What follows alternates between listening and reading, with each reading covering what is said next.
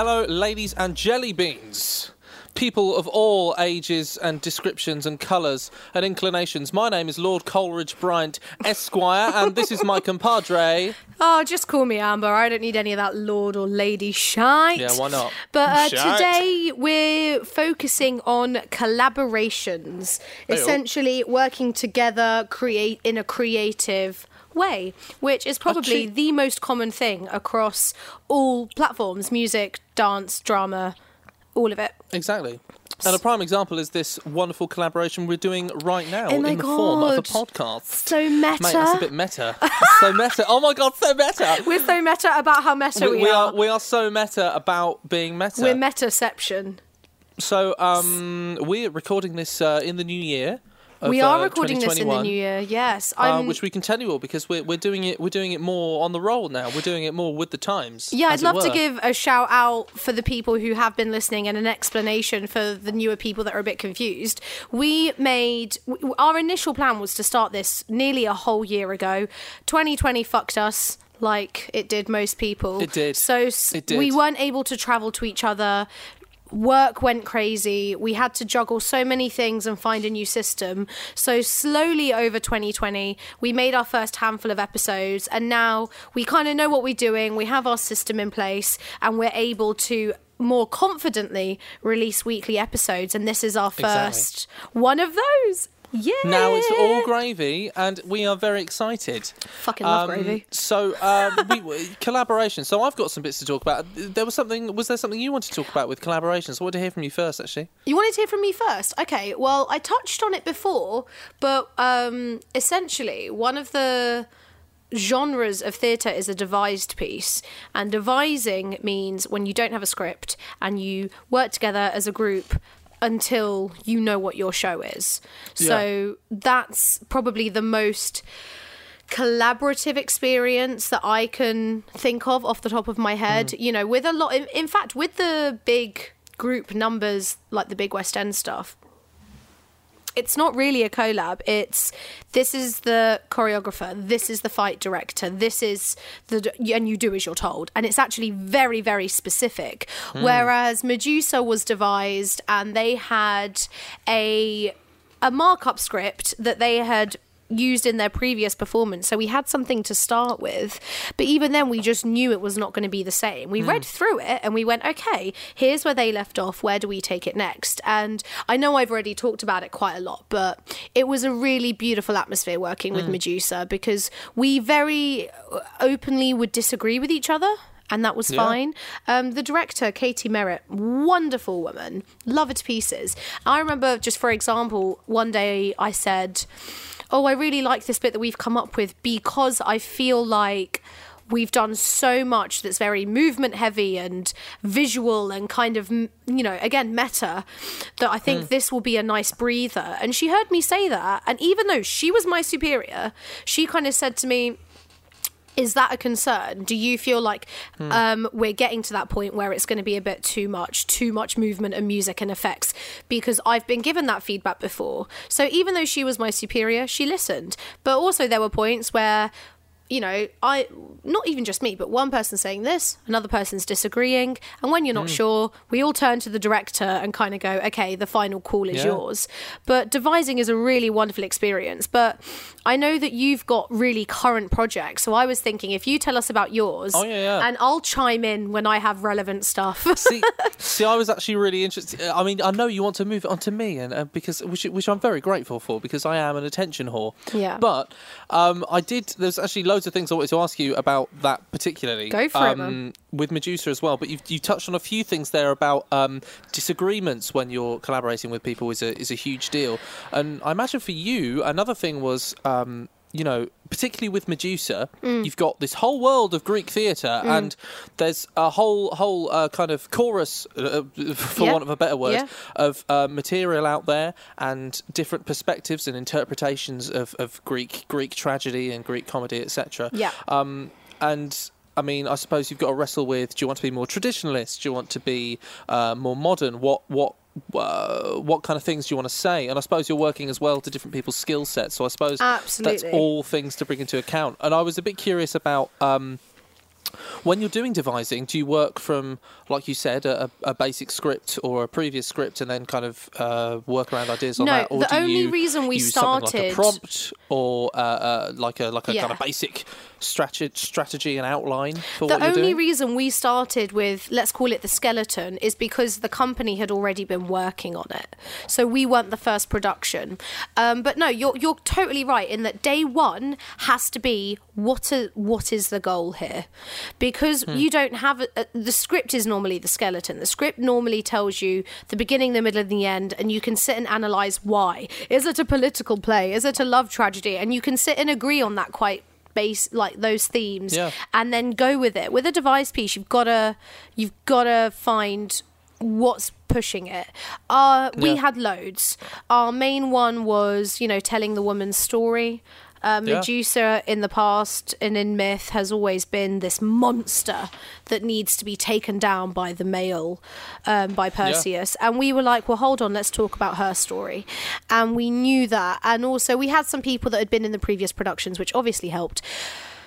And then the director, she was just so great. She had all of these exercises that helped us create the show without us realizing. She was like, I want you to... There were sessions where she told us to think of images, and this is a big one in physical theatre. Think of an image that comes from either the script, it can be, but an image that comes from the story or from the themes. Show our images to each other, and next thing you knew, we had a movement sequence that became the opening of the show. There were other stages where... for those who don't know, the basic story of Medusa, tiny trigger warning here, is that she gets ravaged. In some interpretations it's rape, in some interpretations it's not, by a Poseidon, but because she's a priestess, she gets punished and she becomes this monster. So we had a free writing session where each person took a different atmosphere, a different feeling, a different sensation, and wrote about it. So we had anger, awe, pleasure, fear, confusion, and we all went into our little corners with our notebooks and wrote monologues, and then we built around them. So there's so many ways, but I think the most important thing when you're devising, because you do not have that, directors are always important, but because you don't have that script giving you the scene by scene breakdown, giving you that structure, you need a good leader. You absolutely need that, and we absolutely had that. She's such a wonderful woman, and and that also is where when disagreements come in, we were a very kind group.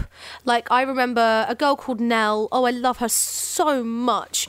She actually ended up casting me in something that she wrote after Medusa, but in Medusa we were peers, and I can't remember what the actual situation was, because that's not the stuff that we remember how we dealt with the situation. And I remember making an offer, and then she said something else, and I just said, I think you misunderstood me. And she went, oh, did I? And then I explained myself again, and it turned out I had misunderstood her. And she went, no, I got that, and what I'm saying is X, Y, and Z.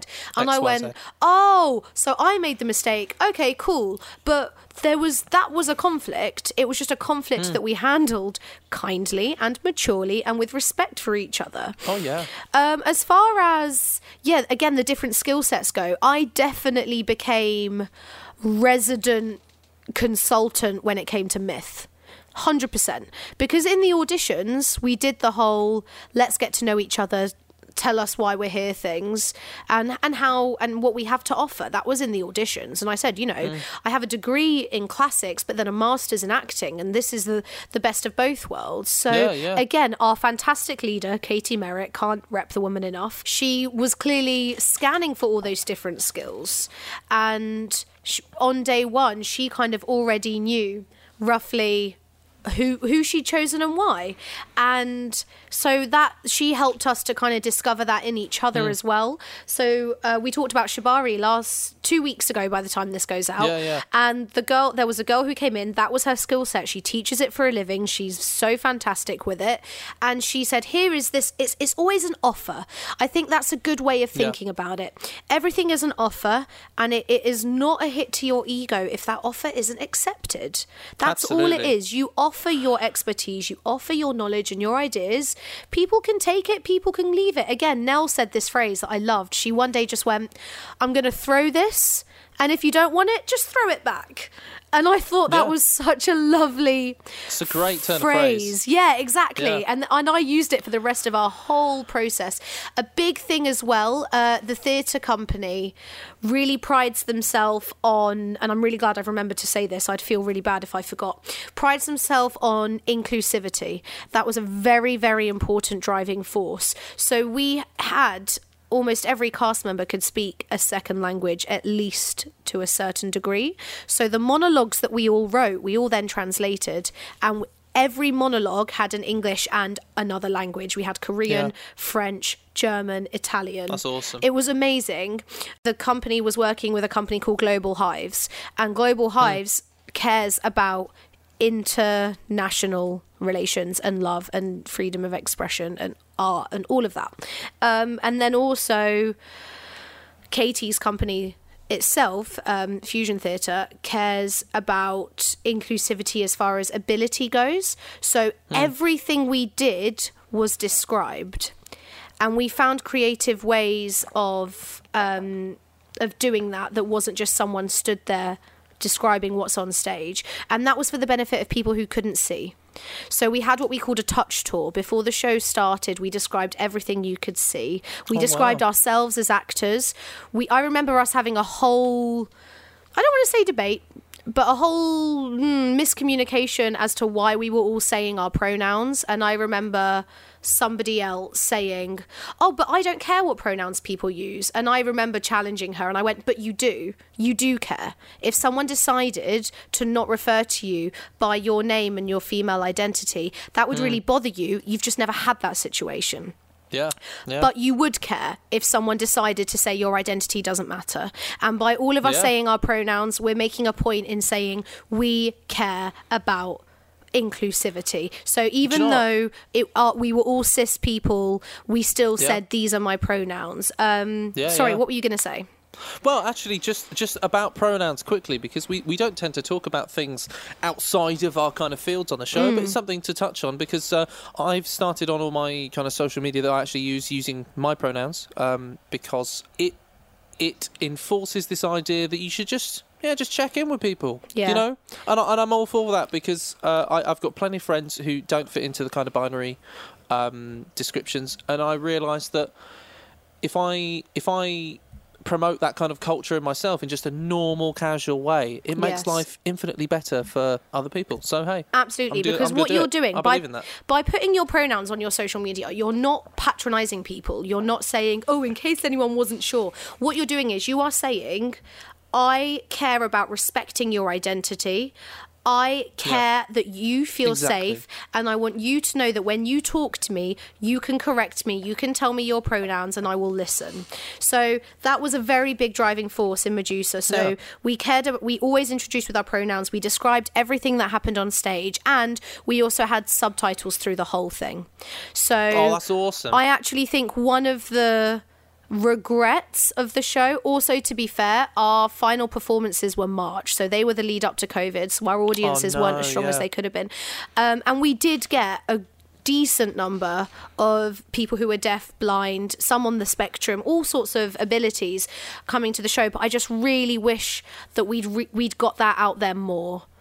I really wish we'd been able to have more able to promote people. That whole aspect of it. Yeah, exactly, because I've not seen that many theatre companies put that much. I haven't seen any shows that put as much effort into this as we did, to make sure that there was still a sense of spectacle and wonder and joy and storytelling if you can't see or you can't hear. So that was so we had all these common values, and as long as we remember those common values and treat each other with respect. So the main values, I would argue, were feminism and inclusivity. Yeah. But also Katie is a very movement, metaphorical, imagery, driven director, and so we just also went with her direction. And before you know it, and like I said, just treat each other with basic respect. Don't let your ego get hurt by someone disagreeing with you or your idea not getting used. And before you know it, you've got something you're really, really proud of and that you've created together. If one of us hadn't been there, it would have been a different show. And that's collaboration. And that's great. That's the whole part of it. You've got to have there's a whole phrase around the word compromise. People think of the word compromise as a negative when it's really not. It's about getting the best for both parties. And yeah, you don't get absolutely everything you want, but sometimes things are better when they're it's like metal. Yeah. And not metaphorical musical metal. I mean metal. Alloys are better. They're stronger. They're more useful. They're more durable. So much stuff popped into my brain during what you were talking about with Medusa about everything. There's a thing about conflict resolution, and something that happened to me as part of a band. I've grown up with a band, which is actually quite an interesting kind of way that's framed my whole life, because I was in the band since I was 16 and I'm 28 now. So I've gone through so many stages of your life as you become who you're going to be as an adult. And a part of that was conflict resolution. I used to not be great at it. I used to not be great at collaborating with other people, at compromising with other people. And I would either give in or not give in enough. You know what I mean? Oh, right. So do you think it came from you wanting to compromise too much? I think I compromised too much a lot of the time when I was younger. I didn't have that kind of sense of confidence in myself that I do as an adult. Whereas now I can be more like, listen, this time I actually do know the right way of doing this because I know, how I'm doing this. A lot of that's to do with songwriting is what we're really talking about there with the band, at least. Things to do with, hey, I want to do this because of this, and this. And part of that actually is growing up with someone and recognising their own strengths and their own individual skill sets, as you said. So my particular skill set means that I'm very good at working things out in terms of music and fitting things together and turning things into patterns and making stuff, kind of refining part of the songwriting process. And when I was younger, I wasn't as confident in expressing that. And so with the rest of the band, they weren't necessarily as open to my ideas when it came to refining ideas. And it's interesting, there's actually a bit of a prejudice, which you might not expect, but there's a bit of a prejudice among musicians playing instruments in a band, so bass players, guitarists, drummers, etc., when dealing with singers. Because most singers sing all the time, and they don't have to learn scales in the same way, and they don't have to learn certain things most of the time. A lot of people just sing from when they were young and listening to music and sing along to things, and then they end up singing live. I think we've touched on this before about how we talked about transposing. It's really easy to transpose your voice. I know that you have to do technical training to be a good singer. I'm not undermining that, but I can change keys, no problem, and I'm not particularly well trained at singing, but I know how to, I can change my voice much more easily than you can change the guitar riff. So it's just, it's not as technical. It's not technical in the same way. Facts are facts. Yeah, it's very true.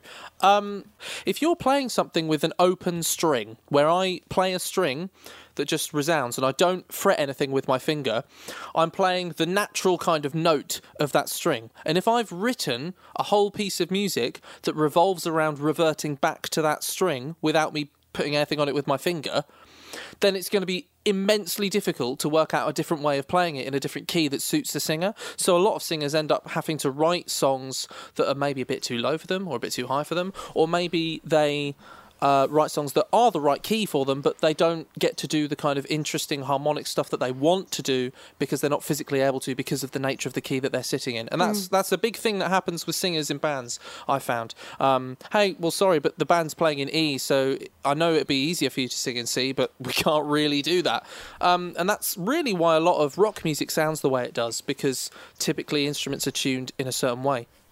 So there was another thing about that whole conflict resolution thing, and something you said about people bringing ideas to the table. Yeah. And what's wonderful about my relationship with the band as an adult, and really my songwriting partnership with Nath, is that we will just throw ideas at each other and we'll feel confident and we won't care if something gets rejected, you know? If I say to Nath, listen, that riff's okay, but it's not really what we want to be doing and it doesn't fit in with the other stuff we're writing at the moment, so hey, I mean, it's fine, but it's not, you know, it's not what we want. And Nath will go, yeah, I think you're probably right, mate. And completely the same thing from me. If I come up with an idea and I put it out to him and he says, nah, it's not quite right, mate, then, you know, that's great. That's a really good thing, because it means actually you vet each other, because it's easy to get lost in what you're doing. It's easy to you know, come up with an idea in the night, love it in the night, and then you listen a week later and it just doesn't sound right because you're basically using fresh ears, you know? Yeah. And when we were younger, we used to have two guitarists when we were kids, and one of them was a bit younger than us. And me and Nath had kind of started developing that relationship of, okay, we can be each other's kind of, you know, check guy, you know, we can vet each other. And unfortunately, this other guitarist, and he ended up quitting, and I think it was because of this, is because he was bringing ideas to the table and it just wasn't right, you know. At that point in time, we were a bit more classic rocky, and that's kind of changing now. That's why I'm so excited for what we release in the coming year. But we were kind of more classic rocky, and this guy would say, hey guys, I've come up with this riff, and then it would sound exactly like some band from the 70s or the 80s, and they'd be like, listen mate, we're trying to find who we are and what we want to sound like, and we don't just want to be like, hey, let's sound like that band that sounds like Van Halen or Black Sabbath or AC/DC or something. We don't want to sound like that, we want to sound like ourselves. Part of that is again, that whole maturity thing, working out who you are and working out you know, what is your voice, really? And part of that is actually genuinely to do with the progression to adulthood. So it's interesting listening to any band who come together when they're young and, you know, are still releasing music when they're adults, you know? Yeah. It's a whole vibe. So there we go. I want to add something as well. When it comes to disagreeing, can I offer some advice to anyone listening? It's much more effective, and it's also just much kinder. If you don't agree with something, I would say offer the reason why and offer an alternative, because otherwise you're just the guy going nah. And I remember doing my A-levels, and we were doing The Maids by Genet, a French playwright. It's a really good French play. And we were doing it in the style of Steven Berkoff, okay? Yeah. And so Steven Berkoff, for people who don't know, he was very visual, almost. I think I'd be surprised if he didn't take inspiration from mime. He had very pale face paint and very over the top expressions, and everything was mimed, and it was all a little bit heightened and weird and kind of fucking crazy. And so we're constantly there was no bit of the script that we could just leave to do the lines sat round a table. We had to constantly be creating something. And I just had that situation, which we all get when we're under 18 and we're the keen little drama kid and the other kids are just trying to get an easy A. And also what annoyed me is the other kids were very intelligent, but they just did not care. And they were constantly telling me why my ideas didn't work. And I remember thinking, fine, but it's okay to start with a bad idea. Start with the bad idea. Oh, yeah. Try it. Work out why it's a bad idea, and then do the opposite. Or say, well, thing is, we already did that earlier, so what if instead we did this? Whereas they accused me of being sensitive and being egotistical because my ideas weren't being taken. When that really wasn't the case. What was the case was I felt like they were leaving me to do the entire creative process myself, and they got to just sit and be critics because you were the actor. I was the drama student. I was the one who loved this. But it was like, no, bounce off me. We got our friend to help us with our tech run. So she sat there with, like, you know, a tech script doing the little lights that we had rented and stuff. Yeah. And she offered more ideas on that one day than the other two combined had offered all fucking term.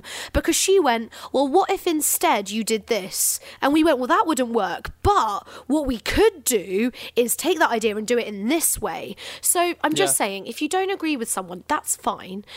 kindly say why and offer an alternative. Even if your alternative isn't much better, offer something 5% better. And if everyone keeps doing that, keeps throwing this idea back and forth 5% better each time, you will end up with a good idea. Yeah. But don't just sit there and go, no, I don't like it. Fuck those people. Part of it is you've got part of it's you've got to have clear reasons and like smart, cerebral, thought-out reasons for why something doesn't quite work. Because often when you express those, you'll realise there is a different perspective on this idea, and actually, if we did it in a certain other way, it's part of that. It's an intellectual process, a lot of this stuff. And maybe don't be too impassioned about saying, no, that's a shit idea, what the fuck are you talking about? Because actually, like, you can say, listen, I don't think that works, and here's why. But when you think about here's why, usually you can find, well, if we tweak that reason why, then it would actually be a pretty damn good idea, wouldn't it? That happens in music all the time. A lot of that actually comes down to people being afraid of not making things complicated. That happens in music a lot. You have people who come up with ideas that simply, hey, I can just do this one droning note and I've got stuff in my head that I can't articulate. There's a whole thing about that in music, that you're not able to articulate all this massive ideas and the whole context of how your thing would fit in a band setting with other instruments. If you can do some idea where it's just one note ringing out over for ages and ages and ages, but in the terms of context, that sounds great. On its own, that would be pretty terrible, right? But a prime example of that would be the song Pinball Wizard by The Who. Pete Townsend, if you listen to the first riff, the amazing guitar riff, dum dum dum dum dum dum dum dum dum dum. So if you listen to the whole of the intro of Pinball Wizard, the note B rings out through the whole thing until it changes at the very end when the verse comes in. And he had this idea of, I have this one note and it goes all the way through. He was basing it off this theory of this one composer. Can't remember his name. But, sometimes the core of an idea can be really valuable. So don't just dismiss things out of hand straight away. That's something you have to deal with all creatives, Yeah, definitely. AC/DC, 3 chords in almost every song, and yet it's fantastic, AC/DC is a brilliant band. There's a reason they're like the biggest selling rock band of all time, have the biggest selling rock album of all time. It doesn't matter that they're simplistic, No. They're just really good at putting it all together. Well, yeah. For sure. And, they found something they really liked and just kept doing it for about 40 years. And I can't blame them, though, because A, that's a brand, but B, like, I get hyped whenever I hear AC/DC, and you always know it's AC/DC. So you call it simple, but you've got an iconic voice, you've got an iconic style, and I think you could argue the reason it might sound, I don't agree with this, but if someone were to say, oh, but it's such obvious rock music, I'm like, well, yeah, bitch, because they've been doing it since the 70s. Yeah. It wasn't obvious in back 75, then. 74. Yeah, so actually, all the music you listen to is inspired by them, so learn some respect. AC/DC is a phenomenal band. I could talk to you for ages about AC/DC. They come up from a particular kind of a subgenre of Australian pub rock. And there are a number of Australian pub rock bands. Another one is Rose Tattoo, who sound a lot like AC/DC, particularly at that point in time. And they found something incredible that just suited them exactly right, and it was really based on 50s rock and roll. Here's another interesting thing. You know the song Mississippi Queen, right? That rings a Mississippi bell. Queen. Oh, yeah, you know what I mean. That one, right? So Angus Young, when he was a child, was obsessed with that band Mountain, who wrote Mississippi Queen. Okay. And he's obsessed with the guitarist. And if you listen to his guitar tone, it's like an exact clone of that song. And you trust me, guys. Now, the other guy was using a different kind of guitar, and but a similar amp. But similar. They're both Gibson. Angus Young plays a Gibson SG, the one that looks like the devil horns, because he's a very short guy and it's very light. Whereas the guy in Mountain was playing a Gibson Les Paul. But as I was saying, just love AC/DC. They found something wonderful and they just kept going, and people were inspired by that. And if you listen to the band Airborne, yes, they sound a lot like AC/DC, but that's partially due to this Australian pub rock thing that they were kind of in the spirit of. I fucking love the sound of Australian pub rock. Is another brilliant band. I want to go and discover pub rock. that, but I'm terrified of going to Australia. I mean, do you know what? I can give you a brilliant example of British pub rock bands from a particular part in England in the 70s. You know, the guys who wrote Sultans of Swing. What's the band that wrote Sultans of Swing? Oh, I do know it. I'm going to Google it quickly. Sultans of Swing. Dire Straits. Dire Straits. Okay, so Dire Straits came up out of a British kind of pub rock scene, but they were quite intellectual, and they weren't very aggressive in their sound, really. The Mark Knopfler, I believe is his name, Knopfler, amazing guitarist, doesn't use a guitar pick, right?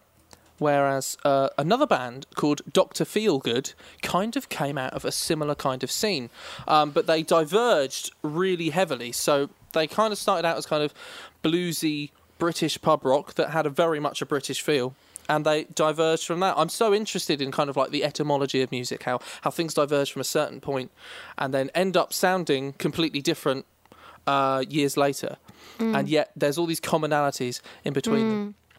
So that's pretty a really cool. good this is more about inspiration, less about collab, but a really good further example of that is I think you can follow cinematic genre in such a it's so obvious when you start looking at it. When I was at uni, we started studying film noir and German expressionism, and it was probably the most fun I've had studying without like actually performing.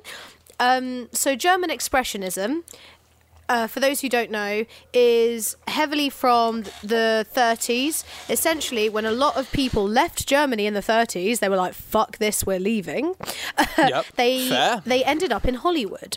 So what happened, and because Hollywood was an industry like any other, and at the time, it wasn't this creative, artsy, ooh, I know a Tarantino film when I see, it wasn't like a signature art form to direct something back in the day, and the German expressionists are arguably the first ones who did that, because you had a whole new culture of people show up and go, oh, we make films here, okay, cool, can I have a job making films? And this whole new incredible genre appeared because a whole new culture appeared. And what I loved studying it personally was it kind of filled a gap in my knowledge. I knew the history, I knew the theatre of the time really well, and then I found out about the cinema of the time. And then you can literally follow 20th century cinema and you can see the inspiration so clearly. So, you know, you've got a really famous one is in Nosferatu, where he's a vampire, if anyone wasn't sure. And you have that's the thing, Cole just did an impression of it. I'm just doing the thing in the background that became like a trope for every horror film afterwards. But that's my exact You see the point. shadow on the wall and his fingers going like that. And he's got these and that nails. became everything. And you've got him standing up without actually trying. His body kind of floats onto his feet. Like the reverse Michael Jackson lean. Yeah, actually. He just kind of lifts. His whole body lifts without him moving. And it's so iconic. I had so much fun doing that course. That became everything. Exactly. That Nosferatu particular clip that you're talking about became everything. It's in Alien. It's in the Freddy Krueger Nightmare on Elm Street films. Freddy Krueger is very inspired that particularly, that one is so similar. You look at the kind of morphology of that character, and it's just, boom, right on it. Oh, I love it. I chose to do last thing on this topic just because I'm really proud of it and I'm a massive nerd. Oh, mate, I want to talk about this topic in a minute, but continue. I chose to do my kind of like final essay for that course on fractured male identity, the fractured masculine identity, and how it's represented across expressionism and film noir, but I focused heavily on expressionism because also two very famous expressionist stories are Phantom of the Opera, the famous distorted man, so romantic until you see him, and the Hunchback of Notre Dame.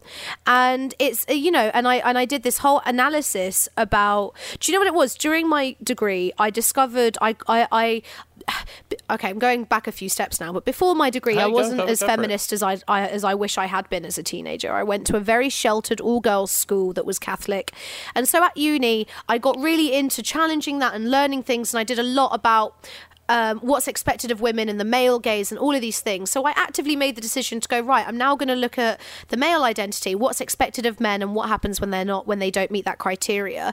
And so I did this big thing talking about the Phantom of the Opera versus Raoul, who's the heartthrob of the film, and Quasimodo versus, what's his name, the soldier that Esmeralda ends up with. I can't remember. You know the one. Do you see what I mean? And then I had so much fun writing. I felt so smug when I wrote this. I said, this leads me on to discussing possibly one of the most iconic villains in 20th century cinema. Semicolon, the Joker. And I was like, yeah, bitches, I'm talking about the Joker in my final essay. But That's my point brilliant. is, you can see the way Expressionism and film noir shaped a century of cinema, and there's no harm in being inspired by it.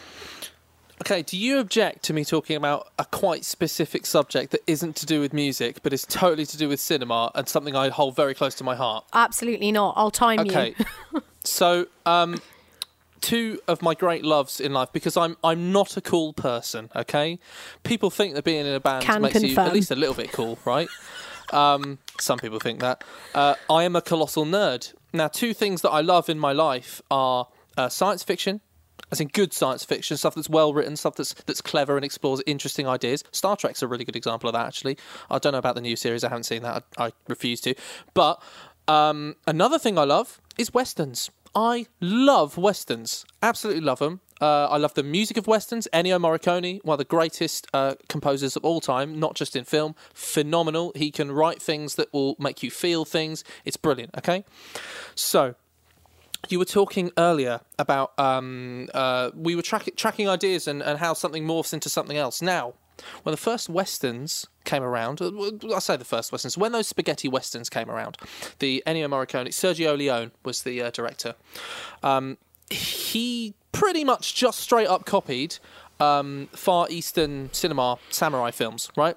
I think It's a Fistful of Dollars is pretty much a shot-for-shot remake of a very famous samurai film. And another example of that is The Magnificent Seven, which is based on the Seven Samurai. Everyone can tell you that. And they're all based on these wonderful Japanese stories. Oh my God. Okay, Japanese storytelling is a wonderful thing in itself, but we'll talk about that later. Oh my God, I know. So then, something else that was based around Japanese storytelling was Star Wars. That was based around the idea of samurai, and it was a kind of space opera was the genre at the time. And the wonderful thing about now is that people think of our modern things that come up on Netflix and films and the big blockbusters as kind of pulp, but really The Mandalorian follows those two ideas that diverged at a point in history, those westerns and Star Wars sci-fi, and then brings them all back together. And so when you watch The Mandalorian, you're watching somehow something that's totally a cowboy film, or series at least, and something that's totally Star Wars, more than anything else has been Star Wars in the last, 50 years or something. So that's wonderful. Anyway. Can I just add that to I one don't thing know how to I that? could lead that back to music, but I love that. I want to add one thing to that. My boyfriend and I were watching The Queen's Gambit, and he pointed out, I've got one episode left, I'm not going to give spoilers, but he pointed out that The Queen's Gambit is basically an anime story.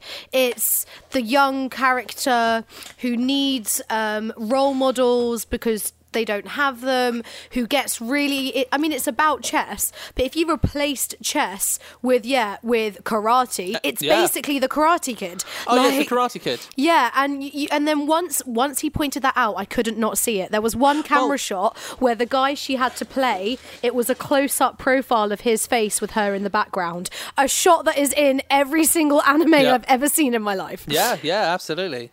John's interesting about that. You will definitely know about this, I'm sure, but I actually studied creative writing at university, and I'm really interested in the idea of the hero's journey. Basically, it's this kind of structural thing that pops up in all forms of media. Okay, the idea is you've got this circle, right? And the circle starts with the hero being safe at home and nothing's wrong in their life, okay? But maybe they yearn for more, okay? So the idea is that there's these story beats that change order slightly. Yeah, exactly. Such as Bilbo or Frodo. Lord of the Rings is the perfect version.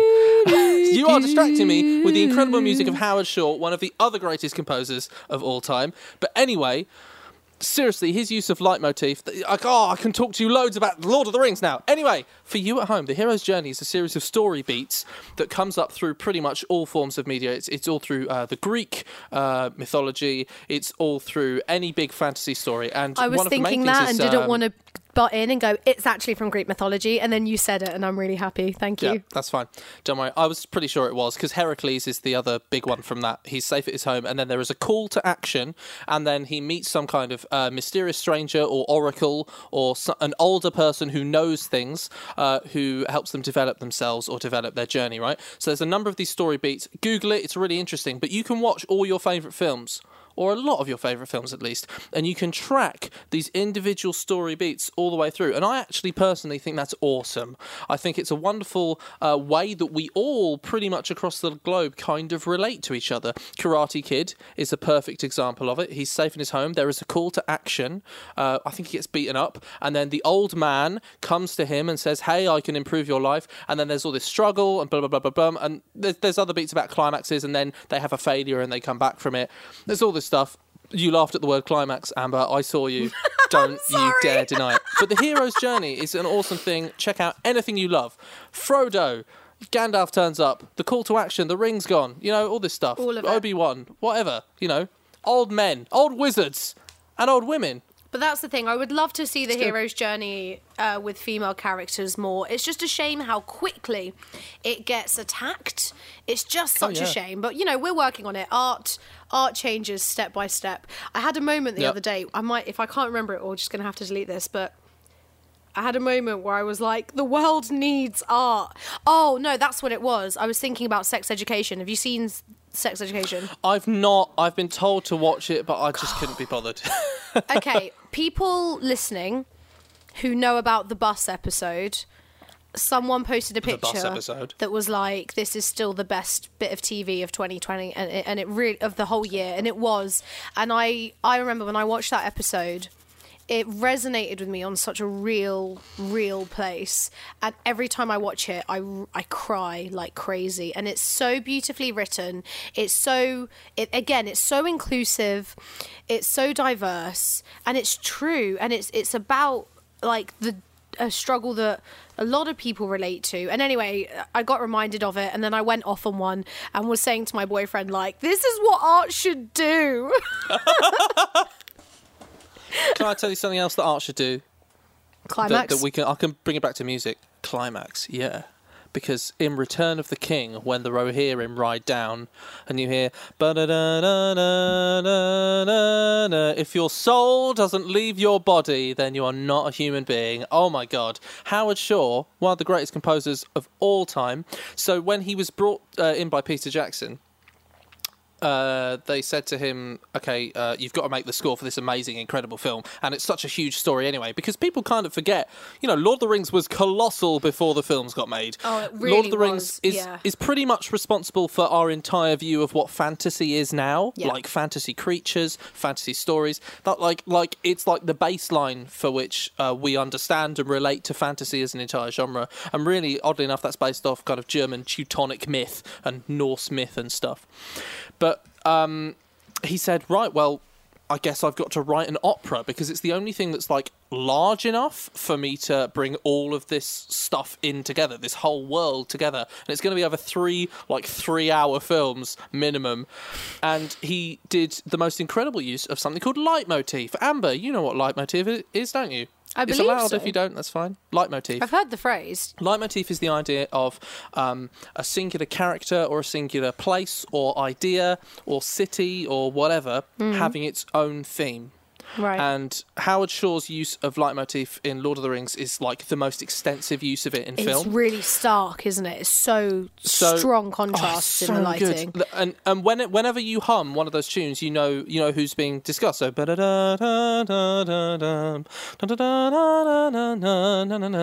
so you're in the Shire. You know that you're safe and you're comfortable. Hero's journey. That's the start of the hero's journey every time, guys. And he will use certain instruments for certain characters. characters. So I think Legolas might be an oboe. There's all this different stuff. Legolas is such an oboe. He's such a... Oh my god, that He's Legolas such a is fucking like oboe. such an oboe right now.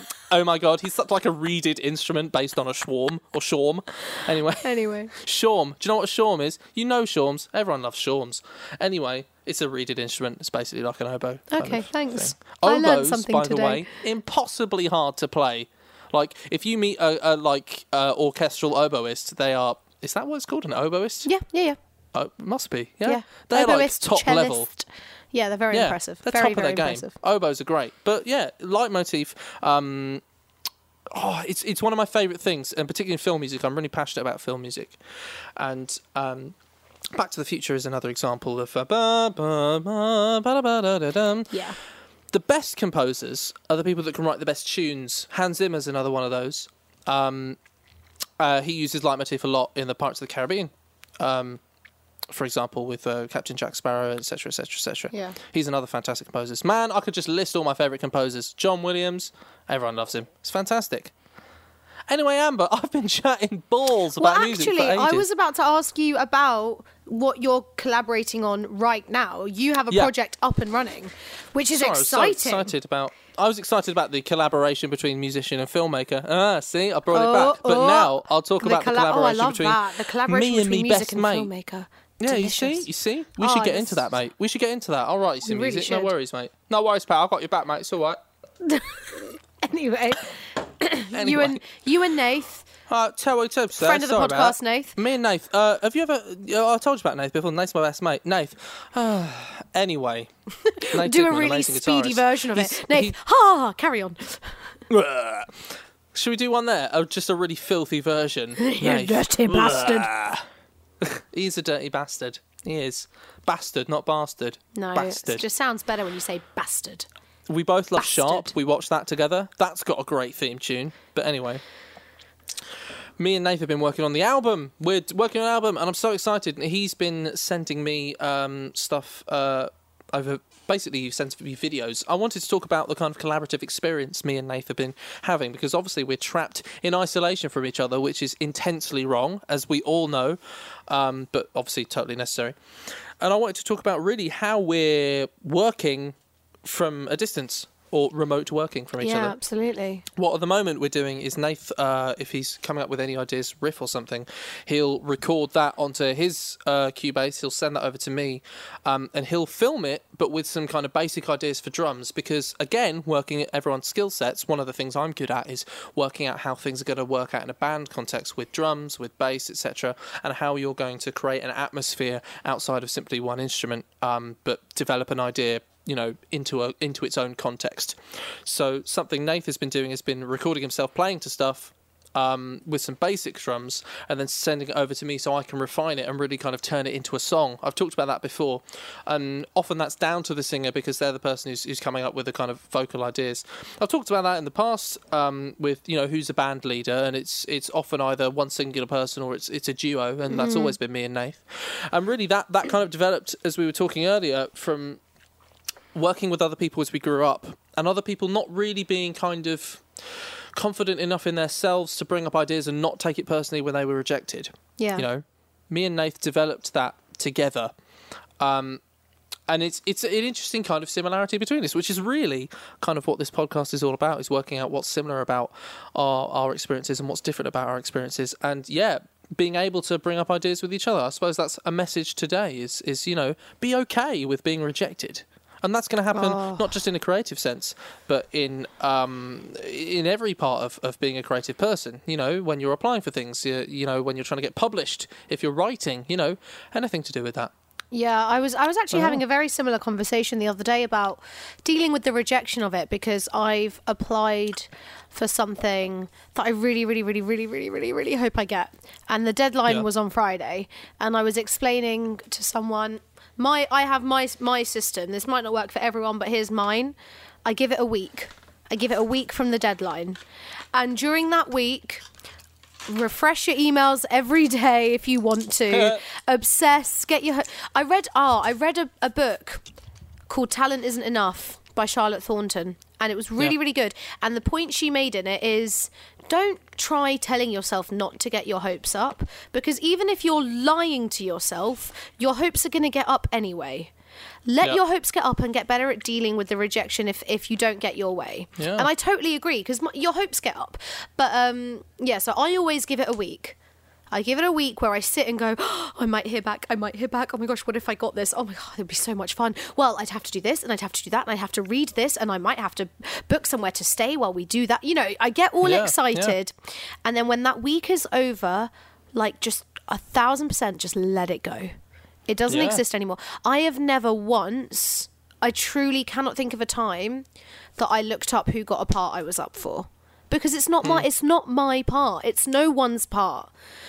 Even when I've had the hardest rejection for me was applying to drama school, because that was a bit different. That was a specific goal that I worked towards and put time and effort towards, and so many times did I get to the final round and not get in, or get put on a waiting list and then not get in. So that was very emotionally draining. But on a day-to-day basis with jobs and auditions, get as excited as you want.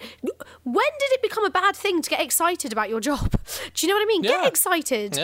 It might suck if you don't get it, but my rule is give it those 7 days and then just completely just let go. It wasn't yours to begin with, and move on. Boom. I'll tell you what, do you want to end with something funny? Something slightly funny. Yeah. That comes from, okay, so you know, Battle of the Bands are a thing, right? Yeah. This is a band story, right? Oh my God, Freaky Battle Friday. Of the Bands are a thing. I've been really chuffed with Battle of the Bands for me. We've entered the right ones and then we've won quite a few, which is really nice for us. We did one Battle of the Bands, right? And I'm not going to say who it's with, but it's with a kind of a company, right? Who do a lot of this one particular type of festival, okay? So this company, like a lot of organisations in the music community, they have their own record label. Now, I'm not saying anything about that, except that we didn't want to be signed to it. Okay. Is all I can tell you. Fine. Okay. So we did this Battle of the Bands, and there's 3 things that you get for the top 3 people. The third band gets to play at this small local festival, right? The second band gets to go to Ibiza and play a really pretty big festival. And the first band, the band who wins overall, gets signed and they play the biggest one of their festivals, right? And probably some more afterwards. And we were like, hey, we're in this competition. We never go out to be like, we're definitely going to try and win something, right? So we won Bloodstock we weren't like, Bloodstock, you know. We were just like, yeah, we'll do it, because we're a band and we just love playing in front of people, right? Yeah. And that's what we went on this particular Battle of the Bands. And we knew we'd done quite well, because it was done, I think, 70% audience vote and then 30% judge vote, right? Yeah. And people really loved us after we came off stage, right? So we did this. I'll explain quickly. There was a Battle of the Bands gig up in Sheffield, and then the band's got these awards. We went to Sheffield. We did this gig. We got a really good reception. Like, really, really, really, they were loving us, and they were screaming out for more, but we had allotted time, right? Yeah. So we were like, okay, I mean, we'd love to be third or second. I mean, if we, like, say no to this record deal, if we get first, that's not going to look good. Like, we are not going to come off in the community too well like that, right? Yeah. Like, it's not going to be good for us. So they said, okay, everyone, at the end of the night, all the bands are played, and some other bands have gone down great as well. Really, really, really well. And we were like, okay, this is cool. Okay. So we were like, we might get third, maybe. And so at the end of the night, they get up and they say, okay, guys, we're going to announce the winning bands. And someone had whispered in my ear, you guys have got loads and loads of votes for the crowd, right? This is really good. And I was like, okay, this is cool. This is fun. This is fun. It's a laugh. And they go, right, first band, third place, this band. Way! And I was like, okay, that's not us. Which is good Second and bad. band. Hell's Gazelles. Oh, thank fuck for that. Oh, Jesus Christ. So you kind of didn't want to win. You got exactly what you wanted. Yeah, we have never been so happy. I mean, I've never been so happy to come second place in my life. I think you've mentioned going to Ibiza. You've told us about it before, actually. I know. I was so happy about it. Yeah. But it's like, it was just like, oh, like usually in a Battle of the Bands, you kind of want to win, even if you're not like there to, you know, you're not like being all, you know, too ambitious and stuff. You kind of want to win. But coming second place was literally the best thing that could have happened. And we had an amazing gig in Ibiza. There we go. That's a nice little story just for me. Nice little story just for you. For me. Just for me. You know what we haven't even discussed yet? What haven't we discussed? Muppets casting. Oh my God. Ladies and gents, what happens is one of us provides the other one with a famous bit of media, a famous story, a famous film, a famous anything, and we turn all of the characters into Muppets except for one human. Amber, Les Miserables. So far, what have we got? So, I am thinking... what's the name of the eagle guy? I'll just call him the Blue Eagle guy. I have such a... what's the word? Provocative suggestion. Oh, provocative. People are going to be mad at me for this. Am I? Well, are we? Well, if you think about it, usually Kermit and Miss Piggy end up together. What if? Oh shit! What if? So the Holy obvious thing would be to have Kermit and Miss Piggy as oh my God, all their names are falling out of my head. Let him live. As young guy. as Cosette and Marius, right? Yeah. That would be the obvious thing. And Miss Piggy's vocal range would work for Cosette. She's a soprano. But what if this time... Today I learned Miss Piggy was a soprano, but continue. Okay. What if, just this once, Miss Piggy was playing Eponine and she sings On My Own? That would be insane. I've had a funny idea. Oh my God. I know. That's heartbreaking. I know. But I should work in casting. Kermit, what happened? Because she had, I can't remember what happened with the character. Did the guy die or did he leave her? No, okay. No. Oh, baby boy. Eponine I can't remember. I haven't seen it in Eponine ages. is possibly the most sought after acting role for all women. Like girls who grew up singing, grew up. No. Anne Hathaway played Fontaine, sweetheart. Don't. Oh yeah. Sorry, I got confused. Oh, I'm getting Eponine so judged sings right On My now. Own. So Eponine. It kind of grew up, kind of working class, streetwise girl. She grew up in love with Marius, who's very educated university boy. Cosette was Eponine's like adoptive sister, daughter of Anne Hathaway's character, who then gets adopted by Jean Valjean. It's a very complex story. Oh yes, of course. Sorry, I mixed them up. And the man she loves ends up with Cosette. So Cosette looks like she's going to end up miserable and she ends up with the happy life, and Eponine is just one of the most tragic characters. And when she sings, it has to be that, because then you've got Little Fall of Rain, which is the song that makes me cry every time I hear it. Then when the revolution happens, spoiler, massive fucking spoiler. Fast forward now if you actually don't know how Les Mis ends, but you live under that fucking rock. Anyway, so towards the end, Eponine, I know, right? Eponine goes in disguise so she can fight in the battle. She gets injured. She dies in Marius's arms, and it is the most heart-wrenching song. Yeah. I saw it when I was 12, and it was the first thing I'd seen apart from Lion King, and it taught me how to feel. It taught me how to feel. So and she sings things like, her character is done and is just happy. The lyrics are things like, I'll sleep in your embrace at last. So I'm saying Miss Piggy could be Eponine. You know the two old men? You know those ones? Obviously, yes, yeah. They should be master of the house. And then one of them, the other one, is going to be in drag as Madame Thénardier. Obviously. Because that would just be fucking hilarious. Everybody loves a landlord. Yes. Thinks he's such a lover, I but can there's imagine not that. much I can there. imagine that. So I guess that would leave Jean Valjean as a human. If Do you know what? I shouldn't be contributing. No, But it's contribute. occurred to me that Gonzo and Rizzo the Rat would also be brilliant as the landlady and the landlord. Would. That's such. Oh no! Oh my God! What if Gonzo and Rizzo the Rat are the ones like leading the revolution? What are the characters called? You know, the ones that sing like Eddie Redmayne. No, Eddie Redmayne plays Marius. the ones who sing, that's a do you great hear the song. people sing and who end up dying? So yeah, that could be Gonzo and Rizzo. They could be the young leaders of the revolution who sing like "Drink with Me," all of that. Empty chairs Oh, and empty no! What about the adorable little boy who's in it? Yeah, that's the one I want to know. Who's the adorable little boy? Is it Elmo? I don't know, doing a cameo from Sesame Street. Oh my goodness, that's going to be difficult. Rizzo could do it.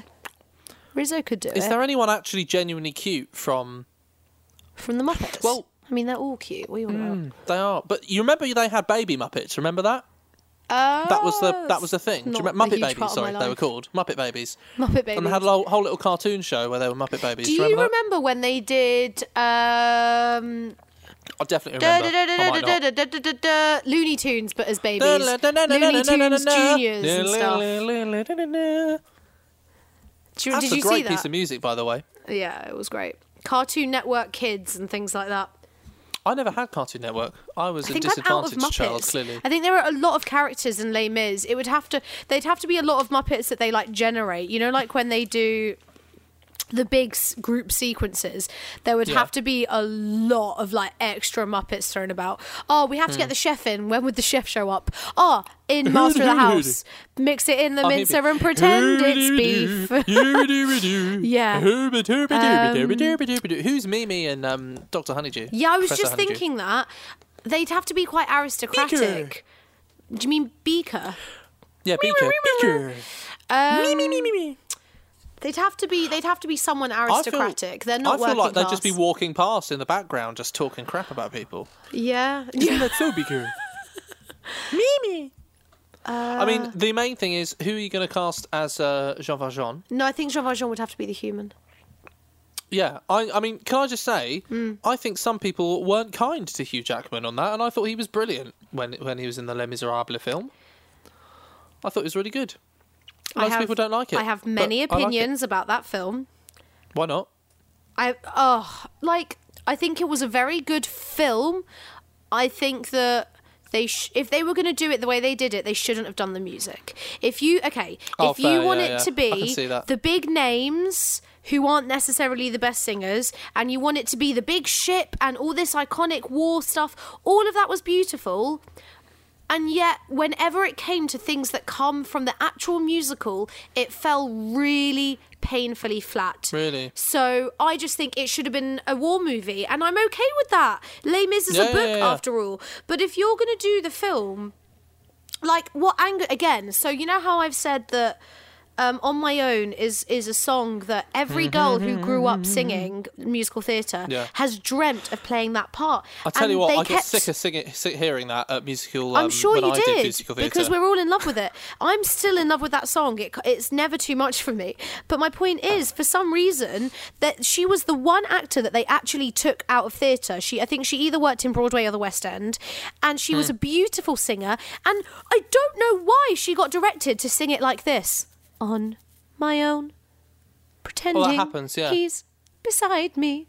Why are you cutting every opportunity for a big, beautiful note? It's one of the most iconic music. I just don't agree with the decisions. And, you know, everyone's a critic, and not everyone's going to agree. With the decisions. I don't agree with them. I don't agree with the decisions. I'm really, really mad. I do like that they got the original. They got the original Jean Valjean from the West End production to do the priest, didn't he? Yeah, that's cute. On the topic of Hugh Jackman, what really annoys me is when he sings Who Am I, he is singing one of the most iconic songs in musical theatre history, and I don't know why they made it Who Am I, and then he spoke, I'm Jean Valjean. Are you I'm Jean Valjean. It's supposed to be that, isn't it? Yes. Which is such a great no. And so, Javert, you'll see it's true. This man bears no more guilt than you. And it's just such a great... Yeah. I'm Jean Valjean. And that pissed me off. That was like when Dumbledore goes, Exactly. Harry, why did you put your name in the Goblet of Fire? exactly when in the what book it it's was. like, everyone listening should know what that means by that. But that's, I'm Jean Valjean. And it's the build-up to the fucking huge note at the end. 24601. Yeah, it's amazing. fucking great. And And oh my god, yeah. Why does he do that? That really annoys me. I don't know. He's actually doing it. I think he's doing it to a tone down as well. That might just be, But you've got to do again, that if for you're people. gonna make this huge budget A-list cast musical film, fucking put it in the right key for the actors. Yeah. Because I will say, Anne Hathaway did a stunning job. She really did. Oh, it was emotive as hell. Oh, That's the big thing. one shot. Again, a decision that makes me really, really angry. Anne Hathaway's acting was stunning. However, the whole point of Fontaine is that she starts off the story quite unapologetic. She's in the workhouse. She's saying, stop reading my fucking letters. That's none of your business. Yes, it's true there's a child and the child is my daughter. And the father abandoned us and I send them money. And what's that got to do with you? She's quite a feisty girl at the beginning. And the whole point of the first act, you've got me so mad. The whole point of the first act is that you are watching that character get broken level by level. She loses her job, she sells her hair, she loses her body, she loses her life. You're seeing someone being taken away piece by piece. Exactly. Literally, figuratively and literally. Exactly. And for some reason in the film, she started off like that, which just took away so much of the tragedy. And this is why, and we'll maybe have to bring this up on a different episode. This is why, when I if found you can't out... see everyone at home, Amber is pointing very so aggressively. This is why, when I found out the same director was doing Cats, I called it was going to be terrible. Because I said years ago, that director should not be doing that musical. Cats is a fantastic musical. It's a stunning musical, and I'll fight anyone who disagrees with me. But he should not have been making it into a film. Trust me, guys, she's got a meme right hook. But continue. Anyway, so I just made sure that I never get cast by that director. I saw... Look, we all have opinions. I saw the trailers for it, and I was just like, that's going to be a bit pants, isn't it? This is the thing, though. I knew before the trailer. I knew years before. The thing is, there's some brilliant actors in it, There's some actors I'm not a huge fan of, but there's some actors that are brilliant. And apparently, Sarah McKellen's portrayal is amazing. Sarah McKellen is cast as the perfect character for him because he plays Gus the theatre cat, who is a very old cat who loves theatre. It's perfect for him. Makes sense. And Perfect, also, mate. one thing about the Cats, I haven't actually watched it if I'm being honest, but one thing about the Cats film that I love is, again, there's a nod to the original cast. So, tragic story is, she's fine, but Judi Dench was she was going to be the original Grisabella. And what happened was she got an injury during rehearsals and couldn't do it. And Andrew Lloyd Webber was like, we can make this work. And she was like, I can't do this. I'm in so much pain. And then it got given to Elaine Page, who is an incredible musical theatre performer. But it was actually Judi Dench's part first. There we go. She and her husband went abroad when it dropped in the West End because she knew it would be really heartbreaking. So the fact that they brought Judi Dench in her elder years back to be old Deuteronomy, I think is stunning. Absolutely stunning. But that person should not have been doing that musical. So this leads us through to what human is Jean Valjean? Oh, I'm sorry. In our Muppets casting of Les Miserables. Oh, who would Amber? I cast to play Jean Valjean? Yeah. Oh my gosh. If you're doing a human. There is an actor that I saw in Les Mis live, and he has understudied Jean Valjean for like 10, 15 years. I would choose him. Can't remember his name, but stunning singer. We'll pick you. But that guy. Unknown man. He's also very hot. Can I just say one thing? Yes. I love something else in my life. New tricks. I love a lot of kind of British TV from like 2000s and late 90s, and the mystery investigative show New Tricks, and there's a character in that played by Alan Armstrong called Brian, who's hyper intelligent, and Alan Armstrong that is, was in the original West End production of Les Miserables. Les Miserables. As the landlord, which I didn't realise. And he's a fantastic singer, and I didn't know this about him. He's also a brilliant, brilliant actor. Yeah. And there's one scene in New Tricks where he just recites some Shakespeare just off the cuff. His character does. It's not off the cuff, really. But he's a brilliant actor, so that's nice. Amazing. Just to kind of wrap up talking about collab and the fact that I was talking about Judi Dench, last point I want to make. The creative process, I don't think it's supposed to be a one-person thing. I think even... So when I was reading, it was either in the book by Judi Dench that I read or in one of her interviews, she said that her worst nightmare would be a one-woman show because she does it for the interaction, for that communal creativity. And especially after being in lockdown, I always agreed with her then, but I couldn't agree with her more now. The things that I miss are everyone standing around a piano and stupid ass warm-ups, and I even miss like tech runs and all the warm-up games I hated, like Zip Zap Boing. Like that's where the fun is, and that's where creativity is. And yeah, I mean, even when people do a one-person show, like I've got a friend who's getting a one-woman show together. She's employing directors because you need someone else in the room with you. Creativity and art is not supposed to be an echo chamber. That's not what it is. So if you can find out the ways to like, you know, work with people and collaborate, then you're gonna find yourself right in the delicious caramel center of why we love what we do. And here we are once again at the end of another episode of Riffs and Scripts. You've been listening to myself, Cole Bryant, and my buddy, Amber Sava. We've chopped up this episode just a little bit because we're going to give you some more goodness in a future weekly episode. But remember, folks, if you want to ask us some questions, just chuck us an email at riffsandscripts@gmail.com. All the best, folks.